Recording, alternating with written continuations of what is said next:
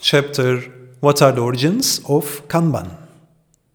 The three systems which historically built the origins of the Kanban framework have one significant common aspect. When it comes to production planning, they all have chosen pull modus operandi over push. What is push modus operandi in production system? With push modus operandi, the supply center keeps on producing and delivering parts regardless of the moment the demand center consumes them. What is pull modus operandi in production planning? With pull modus operandi, the supply center produces and delivers parts based on requests coming from the demand center. A crucial element of the success with a push-based production scheduling is the competence of the demand forecast, so that the supply center produces and delivers parts without causing under or over inventory in the demand center. Kanban, on the contrary, establishes a method where the pull comes from the demand center and the products and components are just-in-time manufactured based on demand. Production, delivery, resupply, and replenishment are all determined based on actual client needs. Although it's a challenge, done correctly, this approach optimizes the use of resources needed both in supply and demand centers, whereas it makes inventory management almost obsolete. Now, let's discuss the origins of the Kanban framework, the three processes which constructed its foundation. Kanban two-bin system for shelf stocking. Two-bin system stems from the most basic visual stock replenishment signaling system, an empty box. Factories in the United Kingdom initially set up this process to produce Spitfires throughout the Second World War.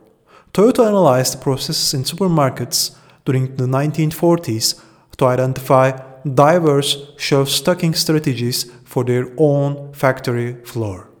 In a supermarket, consumers typically buy what they require at the needed time with the desired quantities.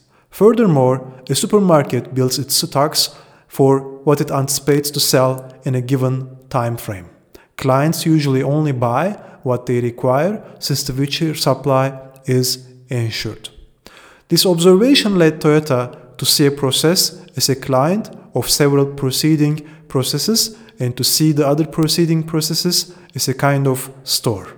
Kanban utilizes the rate of demand to control the rate of production, passing requirements from the consumer up through the series of production and delivery process.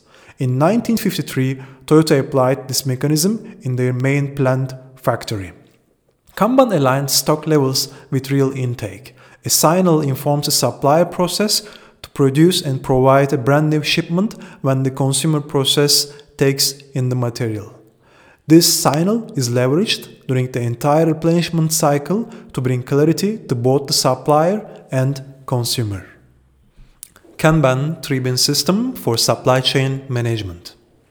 A three-bin system links various departments or various parts of the work processes. Sometimes it even links the business to its outside suppliers. A typical three-bin system should work like this. The factory places one bin where the items are manufactured.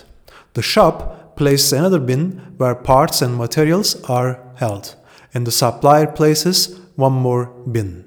When the factory has no more parts of a specific type, it sends its empty bin to the shop to be refilled. The shop fills the bin and then dispatches its own freshly emptied bin to the supplier. The supplier then sends a full bin to the store. The bins function as a signal to indicate that downstream processes need more of some parts. They also offer permission to move parts from one place to another. In Kanban, absolutely nothing moves without a demand signal from a demand center. The majority of three-bin systems also keep Kanban cards or some other information sheet in the bins specifying what the bin includes and in what quantity. When one of these bins is leaving its original center to be refilled by another party, cards help process participants to view the role of these bins. Toyota's 6 rules for Kanban. Toyota team has created 6 significant rules. Toyota's 6 rules for Kanban, which guide the Kanban practitioners from the past to today. Each consumer process dispatches demands, bins and Kanban cards to its supplier processes after it consumes its materials. Each supplier process manufactures and delivers in association with the amount and sequence of incoming demands. Items are neither manufactured nor delivered without a pending demand. The request Kanban card related to an item, bin, is always connected to it. Supplier processes must adhere to the highest standards of quality assurance to guarantee that the delivered products are defect-free. Limiting the number of pending demands makes a process more delicate and reveals potential inefficiencies to be addressed.